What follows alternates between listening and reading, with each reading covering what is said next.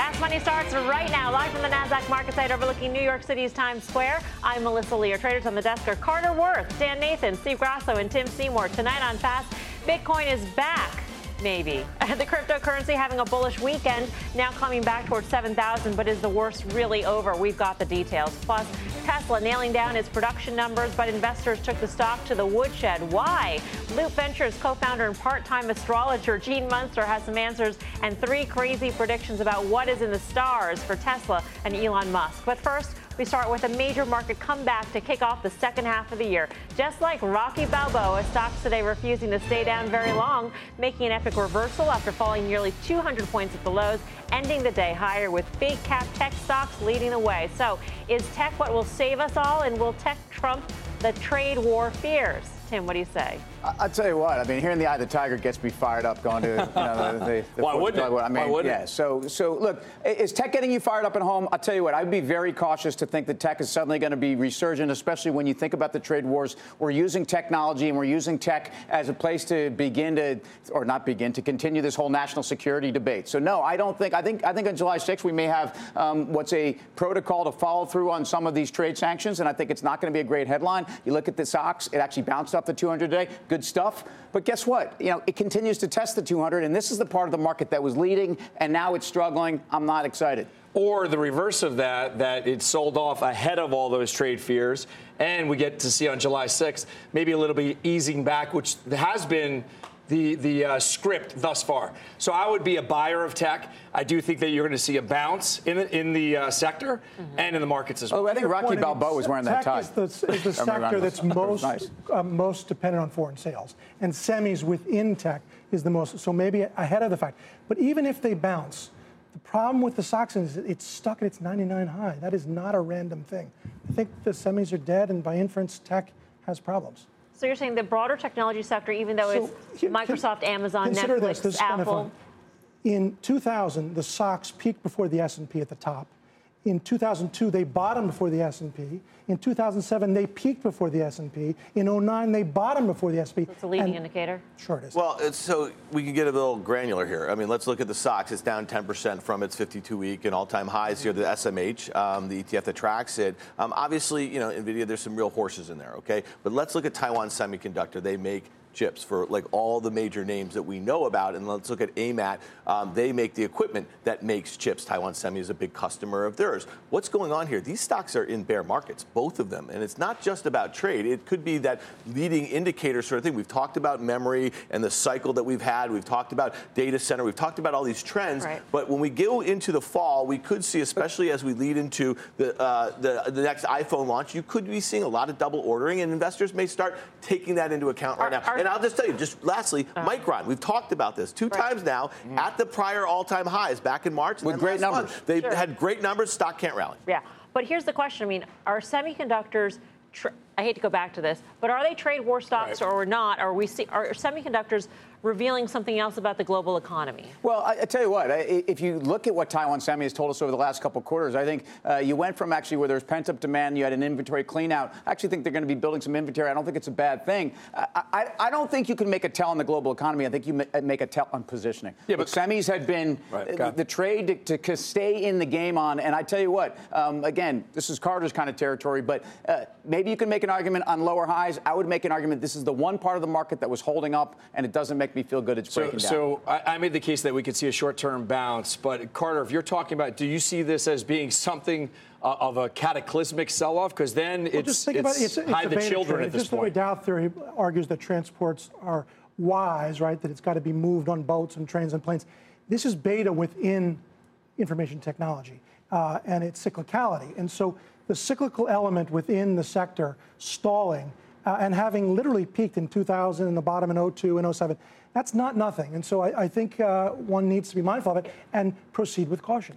Do you think things are different? Just like Dow theory may not be as accurate as before, chips, in terms of being a component into the leading technology companies, they are not such a great component, right? Well, I mean, into the leading technology. I mean, Apple, yes. Apple, yes, but Amazon, no. Well, Microsoft, I think what you're getting at is Netflix now we have no. all of a sudden, you buy a car off the lot and it's got like 20 sensors that didn't exist 5 years ago that are being made by all these names that we just talked about. So, Internet of Things, you talk about autonomous driving, these are going to be very chip-heavy things. I think that we might have seen the run-up or the outperformance in the stocks over the last couple of years. I think incorporates a lot of that now. And listen, some of the valuations are pretty reasonable. We've talked about Intel for a long time, and it's kind of stuck in the mud. They've had their own issues here, but it's a reasonably valued stock. Great stuck in the mud. I mean, the thing's almost in a bear market. It's collapsed. Yeah. And the thing that worries me about an NVIDIA is I actually think that they should be worried about Intel. I think you get into a place where I think a lot of these chips that NVIDIA has had a leadership position in, ultimately you are back to a commoditized space,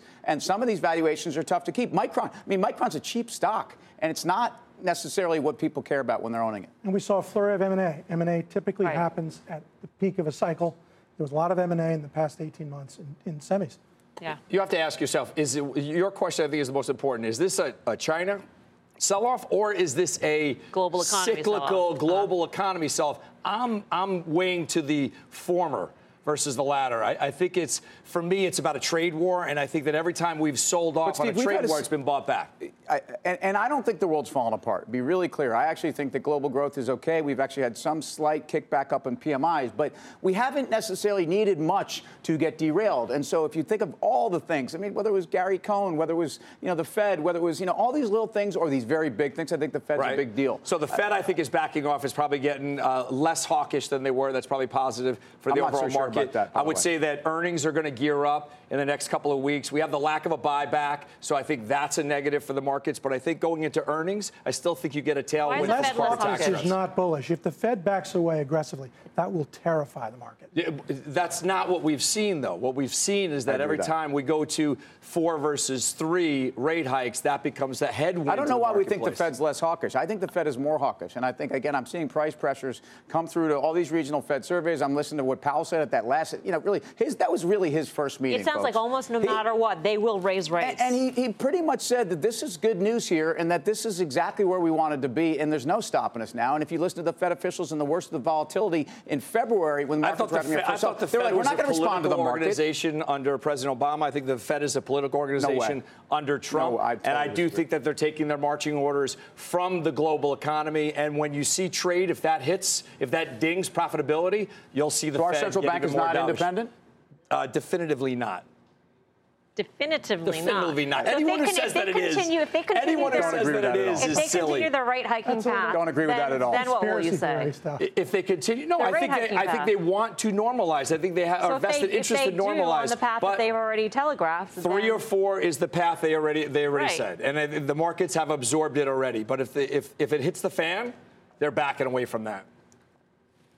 I think that's what they had already indicated prior to them. So then that wouldn't prove. I don't think that's your political premise or not political. But don't you think that they know where Trump is? Don't you think that they know that Trump uses the stock market as a barometer of success? Do you think Powell, who Trump put into place, is going to thwart the efforts of Trump to use that barometer? I don't think the Fed is working for the president. I mean, if you think Powell is that much of a puppet, I mean, look at the guy's history. It's very distinguished. He was the right guy for the job. I didn't say just Powell was. I said every Fed governor is. Every Fed chair is. We're getting lost in the weeds here. That's just my opinion. Okay. All right. So what do we do here? I mean, we saw today the first trading day of the second half. Usually when we talk about tech like this, tech to save the day, we're talking about FANG, right? And FANG really did turn things around today. Save the day today. And so to me, I actually think that that's obviously an easy go-to trade, especially when you think about a high-flying. Remember Red Hat a couple weeks ago sold off 20%? I think there's a lot of things that you can start to put together and say we're starting to see a deceleration in orders across a lot of different things. You're not going to see that in these companies like Facebook and Google that are reliant on advertising. That's going to be later in the cycle. So to me, I think because people feel so comfortable with the valuation versus the growth there, you're going to continue to see people pile in there. But I do think it makes sense to keep an eye on some of these other names that are not really on your radar. Taiwan Semi, like we talked about, is one of them. Yeah. Red Hat should be one of them. And this is what you should be focused on as we head into Q2 earnings in the next couple of weeks, because these are the things that are these are gonna crack before you ever see a crack in FANG. I mean, look, the recovery in FANG, just to put it in context, I mean, last week was the worst week in 12 weeks for the tech sector itself, the worst in 14 weeks for the semis, the worst in 14 weeks for FANG. So just recovering a little bit. I mean, the question is, are the highs that were made 2-3 weeks ago going to be enduring over the next week? Are we going to make new highs? No. Can we do it in 2 weeks? No. Meaning the presumption is we're stalled, we're struggling, and all you need is another red hat or two, and then you've got real fragility in the one thing that has held up. Look, let's just look at what happened last week, though. Month. End of quarter, end of half year. So there was a lot of dynamics along with the China trade that made everything that you just said factual. Okay. Well, despite today's reversal higher, the Chartmaster here says there are two sectors you got to avoid. So, Carter, why don't you head over to the plasma and tell us all about it? I mean, it's just what we've been talking about. So we know that tech has the most exposure to foreign sales and semi in particular, but the true sort of cyclical trade, this melodious phrase, synchronized global growth, I want to talk about industrials and financials because this has been the dream since the election in 2016 that you want to be long financials and industrials for tax cuts and for all the good things that have been announced, and yet it's really not working. So what I have here is every single S&P 500 industrial and financial stock, about 140 names, $6 trillion, plotted equal weight. That's the key. And they represent about 25% of the S&P. The top chart is a beautiful uptrend. Again, you have names like Caterpillar and Boeing, American Express, Goldman Sachs. One, we've broken trend. But here's the more important thing, at least by my work. We have undone the entire move from the election so that this is relative performance to the S&P 500. All of the alpha was an 8-week period, and the whole thing has been given back. And we're well below where we were on a relative basis from the election, basically getting to be almost 2 years ago. Let's move on to a few other things. We have the circumstance as of Friday where both industrials and financials as sectors closed at the midway point down. Now, that has only happened 9 other years. You see it right here. And what I looked at was what happens to the S&P performance in the second half in those years. The average performance down 61 basis points, median down, compared to the average second half of up 4 or 5%. This is not a good setup either. So finally, I want to look at the correlation. They are running at about an 89% correlation over the past 1 year. Now look at over the past 5 years. They are literally the same percentage gain. And each of them, if I were to have a trend line drawn, have broken trend. And they also have all the elements of something what is known as a head and shoulders top. This is not good, and it speaks to, if this isn't working, can we continue to be saved by tech? And what if tech doesn't hold up? Carter's going to come back. Sure. It's almost beyond precedent for a guy to leave the desk and not ever come back and have an empty chair. I don't want that happening on my one. Well, in your case, though, that's not a surprise. Hit my chair. It's not a surprise, Dan. Well, next time, Carter. So at the beginning of the year, when everybody came out and they were saying be overweight financials, were you thinking in your head financials and industrials have a really high correlation? So if you say overweight financials, you by default have to be right. I mean, it's the trade that is if taxes are cut, if interest rates go higher. The two things that people have relied on really have not happened, or if they have, they haven't had the intended effect on those securities. But the problem is that that's 25% of the market, and that's really where cyclicality is. Energy can't move the market. We know that healthcare is sort of stuck. We know that staples have got their issue. So that if the core middle, so to speak, the cyclical names are not working, and yet we're clustering in more and more into the tech names, and tech were to falter, there's really, by definition, not much that could help if we get into trouble. So I agree with that, except for if I look at the market going back 5 years, tech has been the horse, right? If I look at Qs against the S&P, they've outperformed substantially. They've outperformed even since the market peaked by 7 or 8%, whereas you said the industrials have underperformed. So while I get concerned at the price action in the stocks, shouldn't this just be a continuation of what we've had and a different composition, frankly, of the economy? Well, all true. The issue is, in those past 5 years, has tech had meaningful drawdowns? It has. All we have to do is have another such meaningful drawdown, and by inference, the market draws down.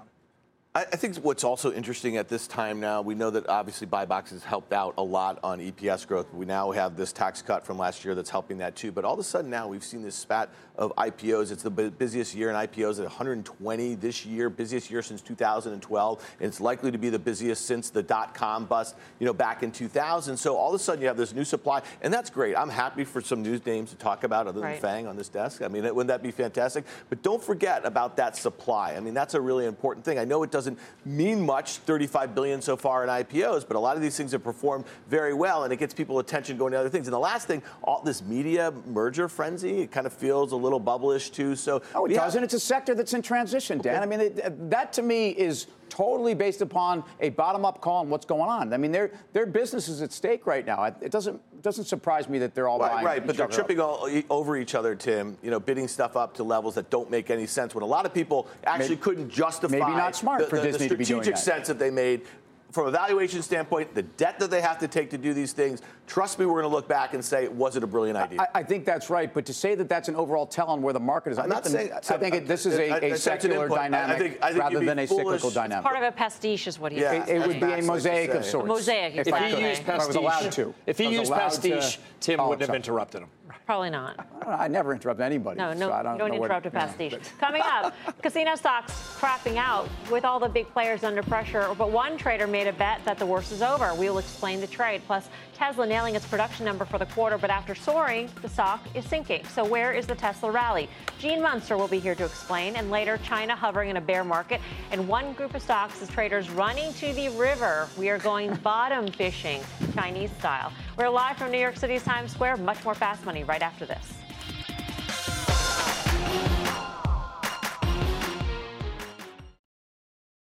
Welcome back to Fast Money. Casino stocks crapping out today after Macau gambling revenue for June fell short of Wall Street expectations. The weak numbers sending all the major players lower on the day, but the pain doesn't stop there. So far this year, shares of MGM and Melco Resorts both down double digits. Wynn Resorts also falling 9%, while Las Vegas Sands managed to eke out gains up about 3%, making the words of the great songwriter Kenny Rogers never more true.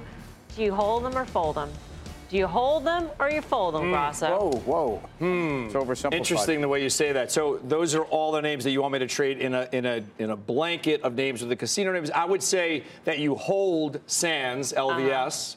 You fold the rest. But what's counterintuitive is that MGM has the least exposure to Macau. Those numbers were weak in Macau. That one you would think would do better going forward. So you do not want exposure to Macau, and you want Vegas exposure. I think at this point, you should, yes. Okay. Yes, I would want Vegas exposure, but every time you bet on MGM to make up the lag, it never does. It's down 15%. So I would say maybe you take a flyer on MGM to close that gap now with Macau numbers that are out in public. Look, this is a combination of Macau and this is a combination of trade war. Again, these are stocks that actually, potentially, think of the U.S. operators that getting most of their revenue or their growth is coming from Macau. Look at LVS. It's 30% growth year over year in terms of Macau.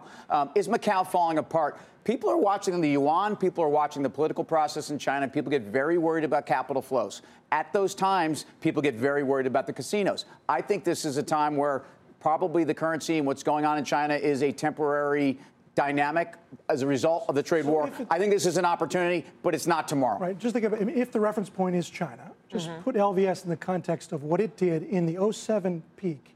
It was $145. And the 09 low, it was $1.45. Wow. I mean, this is cyclicality at its most. It's a gambling chip, literally, the stock. And so here we are bouncing around. We're at 71 now. Meaning, if one's worried about the globe and one's worried about China, this can go as low as the imagination will allow.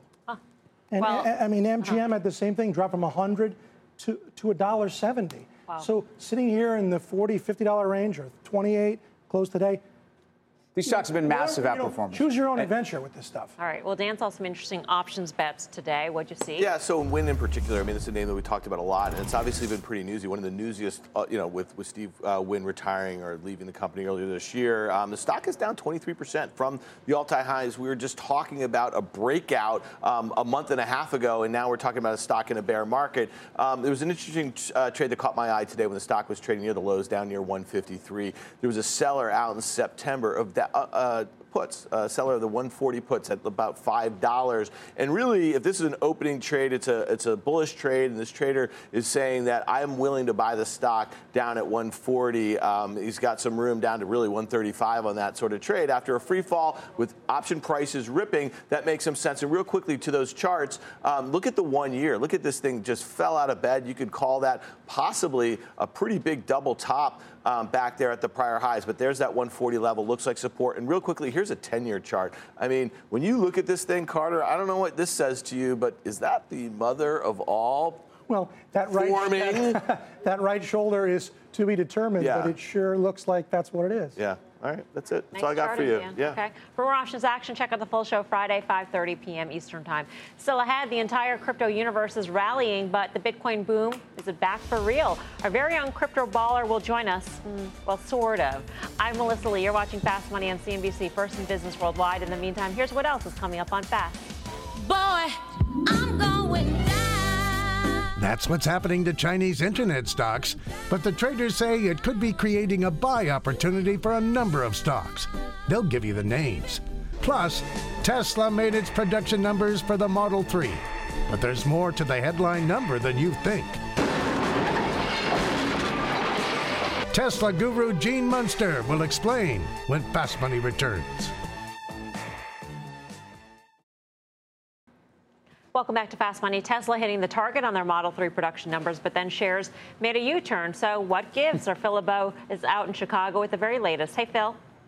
Hi, Melissa. Lots of news from Tesla. We'll get to the production and the delivery numbers in just a bit, but a headline late in the day, Chief Engineer Doug Field, who's been with the company for 5 years, remember, he was essentially taken off of the main production of the Model 3 back in May. Well, he is leaving the company, so that's the headline late in the day. Not a huge surprise there. Now let's talk about the delivery news that came out early this morning, and the Q2 deliveries.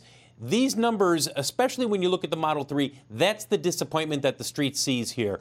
18,440 of the 40,000 were Model 3. Most on the street were expecting at least 26,000 deliveries when it comes to the Model 3. So that news took a little bit of the luster off of the news that came out yesterday when the company said, look, we had a great second quarter, and in terms of the Model 3, we hit our goal of producing 5,000 per week. 6,000 per week by the end of August is the new guidance from the company. Then you have a couple of analysts coming out today and saying, I don't think this is sustainable. Ephraim Levy with CFRA wrote, we do not see this production rate as operationally or financially sustainable.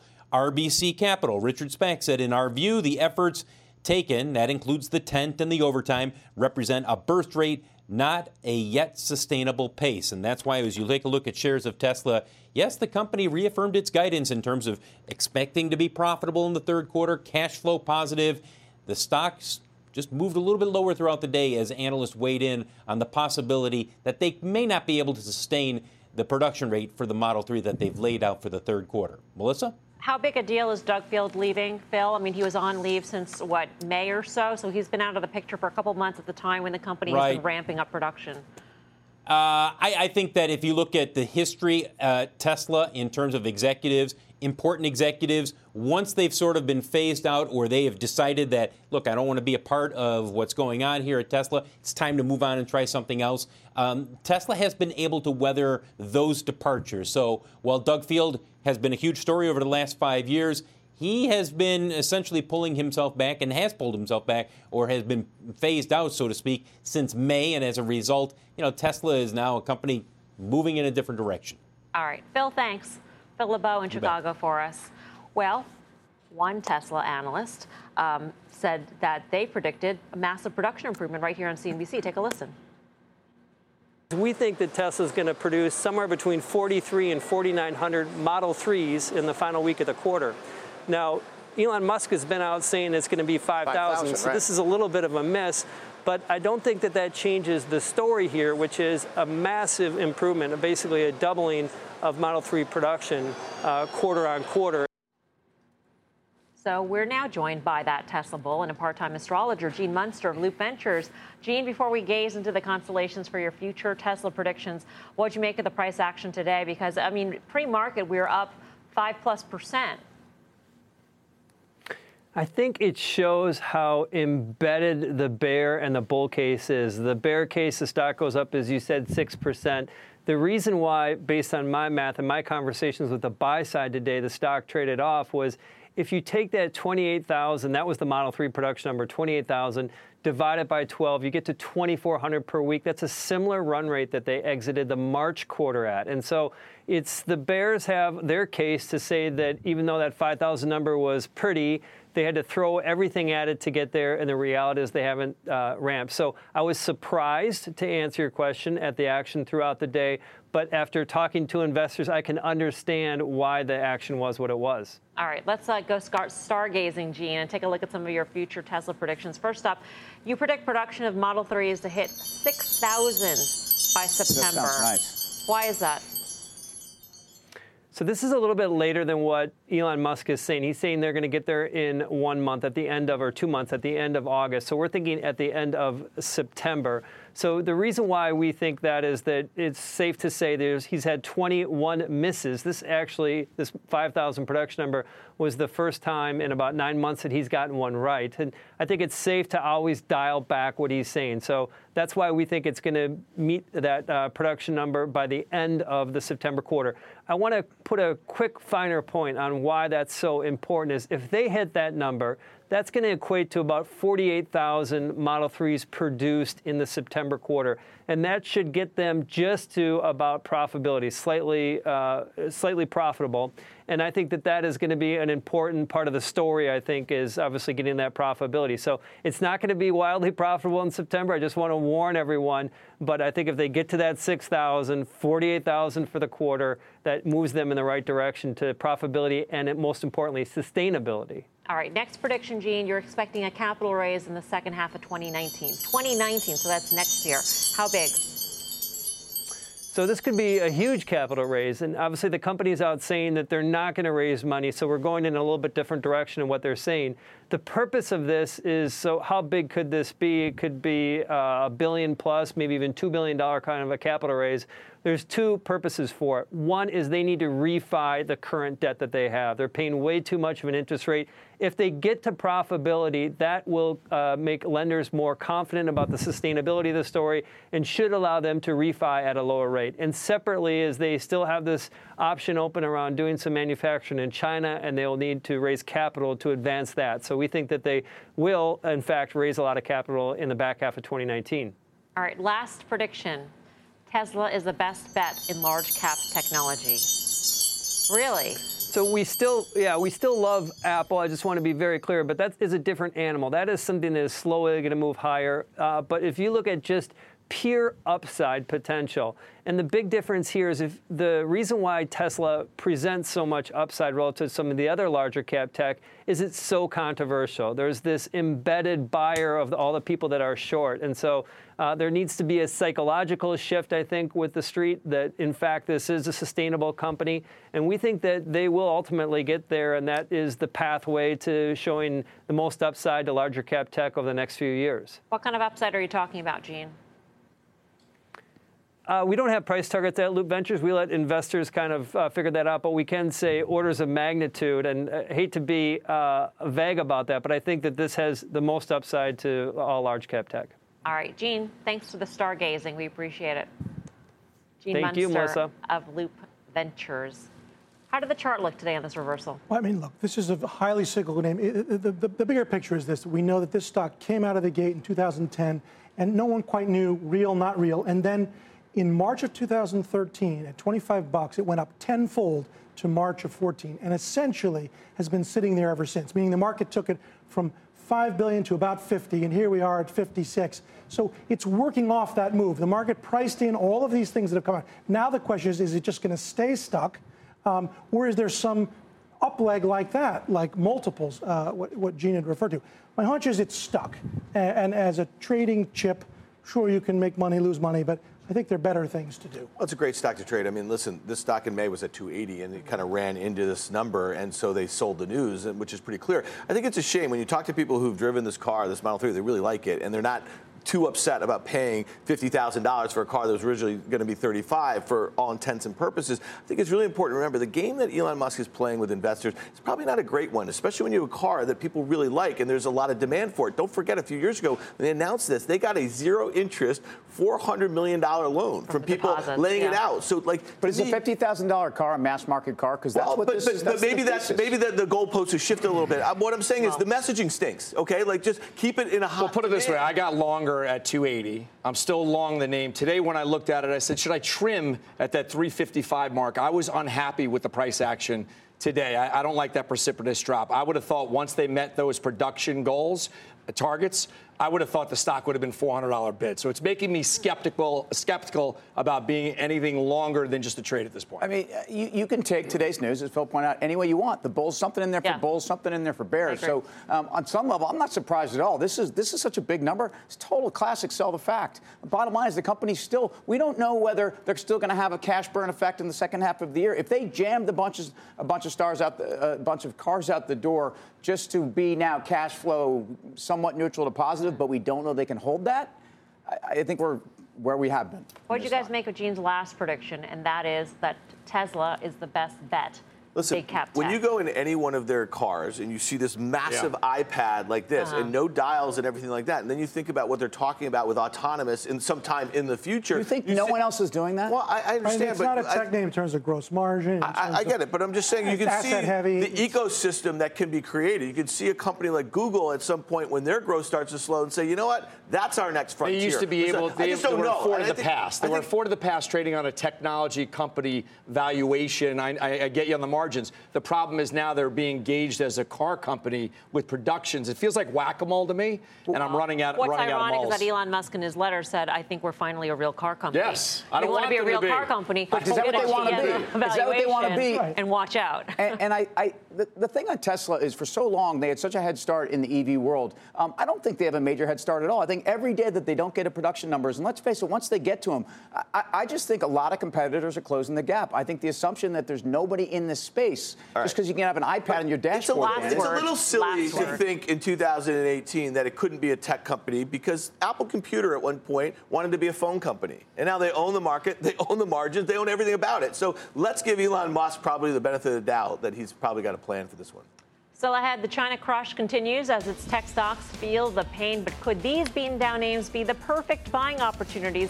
The traders will weigh in. And later, check out this stock. The chartmaster says it is forming a very dangerous technical pattern that has him pressing sell. He'll tell you the name later on this hour. Much more Fast Money right after this.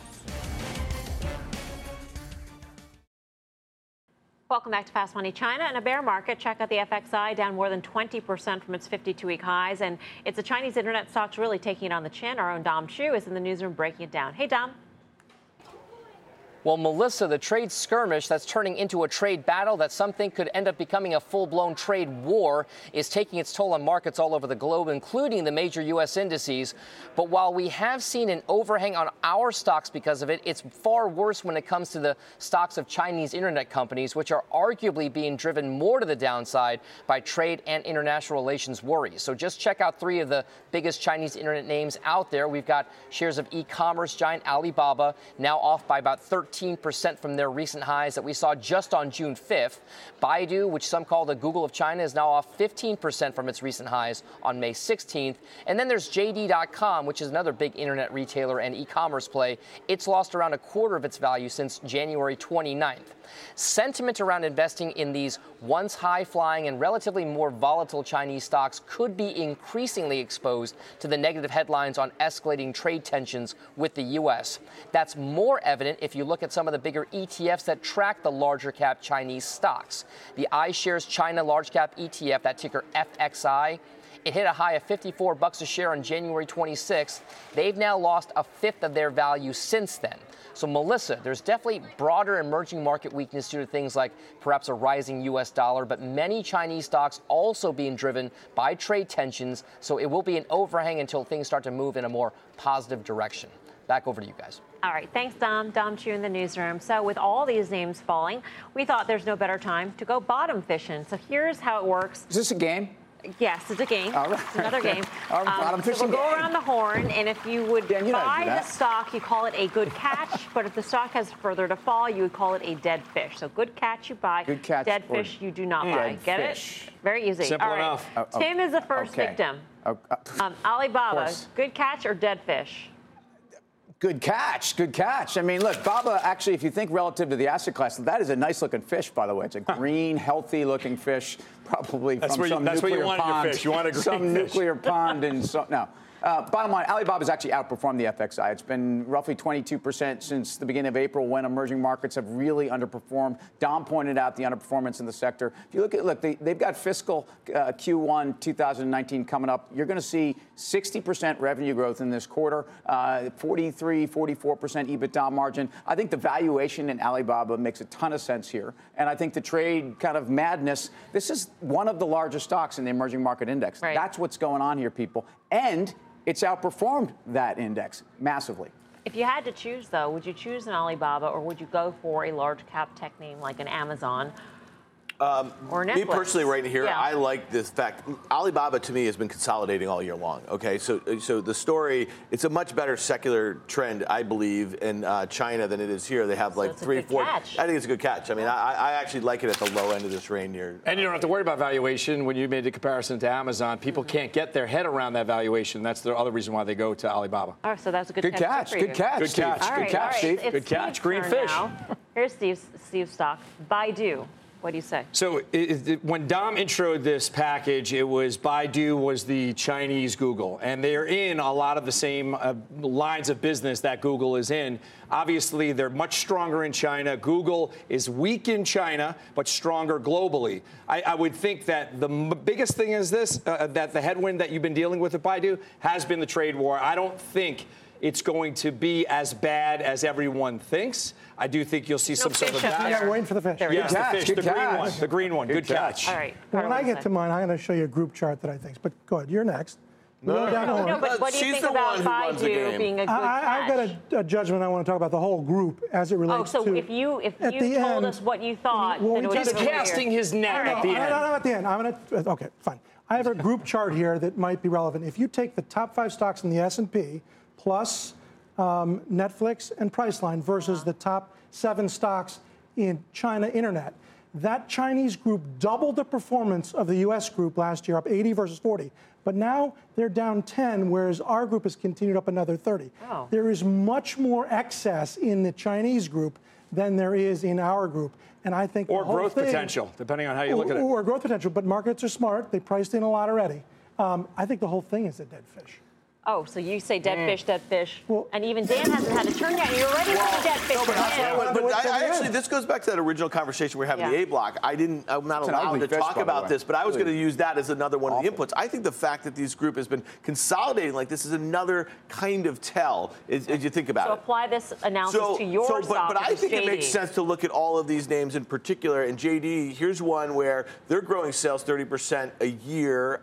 They're number 2 in gross merchandise value behind Alibaba. Slightly different business model in some parts of their business. Google just invested $550 million in this company at $40 a share. It's trading below that here. So to me, I think this is a good catch. If you look at it just technically, it's bounced off 35, 36 numerous times over the course of this year, and I think that's probably the opportunity to really jump in. But I like this story here. Can we Yeah, let's put use up that red fish again. Let's see a can we red put up fish. that? Because Easy. I have a question for Carter on his Okay, because on his dead. I might even dead chuck a red fish. fish on Dan's green fish, by the way. But let's, really? Yeah, well, yeah. I just think JD is always Okay. at loggerheads with Baba. And in fact, I think Baba's been doing everything they can do to push JD around, and even some of these But now- deals and I think they can. But aren't frankly. they now in loggerheads with Walmart, who's an investor in JD, and Google? I mean, to me, I actually think about 2 guys who want to compete with Alibaba globally. But I don't, again, it's like what Walmart did with Flipkart. I don't think Walmart is going to do anything in those local markets. Okay, That's my view. can we go to Carter's FXI? I want to see Carter's red fish. FXI was Carter's redfish, and you made this a comparison between the Chinese internet stocks and the S&P 500. Well, So but FXI is state-owned enterprises. Stocks are, think about it. They're individual traders and there's individual judgments, but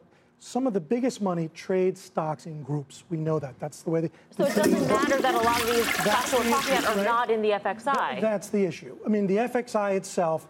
Look at the casino stocks we just talked about. If there's pressure in China, it doesn't matter what an individual player is going to do. There's going to be pressure, yes? I agree. I agree with that. Stocks that trade as a group and higher beta ones in that group, like the Chinese ones, are going to outperform and then underperform, as you laid it out. The FXI has got a lot of Chinese banks in it. There's a reason why that should be underperforming at a time we're very concerned about China. This is a global tech trade. Do you think that's over? No, I mean, I think FXI is a dead fish, and I think everything we talked about is sort of dead fish. Music's playing, sorry. Yeah. Still ahead, don't call it a comeback. Bitcoin is surging. There's one key thing the whole crypto universe is waiting for. We will tell you what that is. Plus, there is one name the Chartmaster says is in the early stages of a classical technical pattern that could spell trouble ahead. He will explain. Much more Fast Money right after this.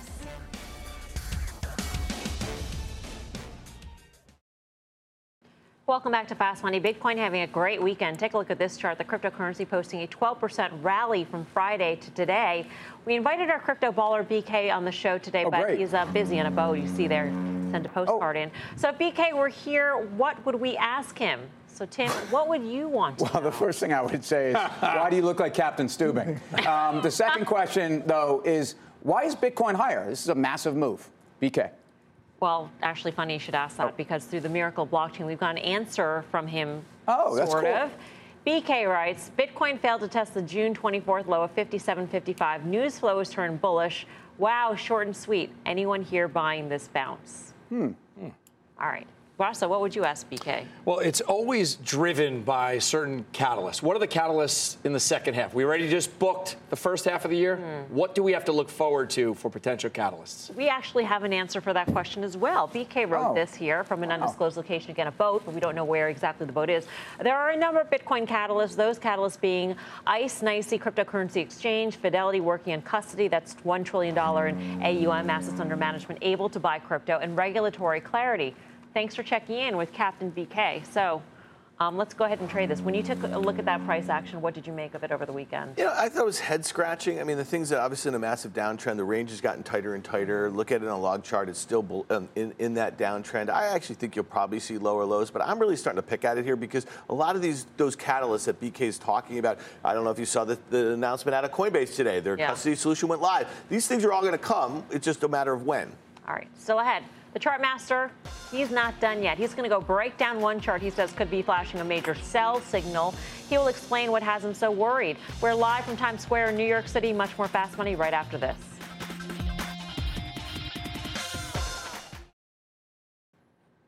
Welcome back to Fast Money. All of you at home are big fans of our technicians and their charts, but as you watch them doodle over at the plasma, you probably found yourself wondering what some of those lines even mean. Since the Chartmaster is here today, we are getting him to break down the classic pattern in a segment we like to call The More You Know. So Carter's over at the plasma, diving into something you've heard him mention over and over again, the old head and shoulders pattern. So Carter, what is it? I think the key word is old, meaning before there were computers, the original practitioners were desperate to try to convince people that what they were doing wasn't insanity. Of course, we know now with all the algorithms, it wasn't. They named things that people could see, cups and handles, heads and shoulders. And the head and shoulder formation, the key to it is it's a reversal formation, as you see right here. And then it occurs at bottoms and at tops. And then finally, it precedes a major advance or decline. So I thought we could look at a few from the past and then find one for now. Now, here's Caterpillar. This is Caterpillar in the 2015-2016 low, and a massive move. The stock from the right shoulder up about 145%. And the key is it moves from the neckline. Let's look at another one on a 5-year chart. This is Micron. They're all a little different, but the same principle. In this case, up about 270% from the right shoulder, and all the good eating starts from the neckline. All right. On the way down, a head and shoulders top, just this year, a big asset manager, affiliated managers, you can see the formation, you can see the neckline, and you could, of course, see the plunge just in the past 2-3 months down 25%. Let's do another one. The point is, it doesn't matter what the business is. This is truck engines. There's nothing to do with an asset management business, but the key is the same. You see the neckline, you see the top, and you see the big plunge just over the past 4 or 5 months, down 23, 24%. So financials, industrials are in this category. Here's an early stage of bullish to bearish reversal. We know we've got this beautiful trend line and we have a break-in trend. We have our head and shoulders top, and we are hovering on Citibank right at the neckline. The risk is that it, like so many instances, completes the topping formation. Head and shoulders, bottoms and tops are very real, and they are efficacious. Hey, Carter, at what point do you really identify the right shoulder? Because a lot of charts set up that way, and arguably you can really be aggressive on going to the downside. That's right. Well, you want the best head and shoulders tops where the right shoulder, as seen here, is lower than the left shoulder. And so once it starts to fail to make a new high and slump, usually that's the tell that it's in trouble. Very cool. So, Dan, you had a head and shoulders chart before, right? Yeah, so that was really interesting. To me, that right shoulder hadn't wasn't formed quite yet. there, yeah. Yeah, and sometimes that's where you get the most bang for your buck, down to the neckline, too. All right. Up next, final trade.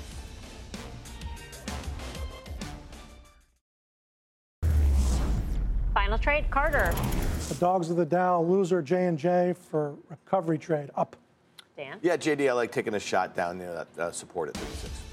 Steve Grasso. Carter has been in and out. I'm currently in this stock. It's had a huge drawdown by. By the way, I think Carter gets an MVP vote today. I mean, totally. Showing up in the jacket, heavy OA presence here. Good catch. He dominated. Good catch. No debt. And for that, I'm going to sell JD.com because it's the opposite of Dan. I think their margins are deteriorating. Sell JD.com. All right. I'm Melissa Lee. Thanks for watching. See you back here. Oh, actually, we're off tomorrow. That Money starts right now. Oh.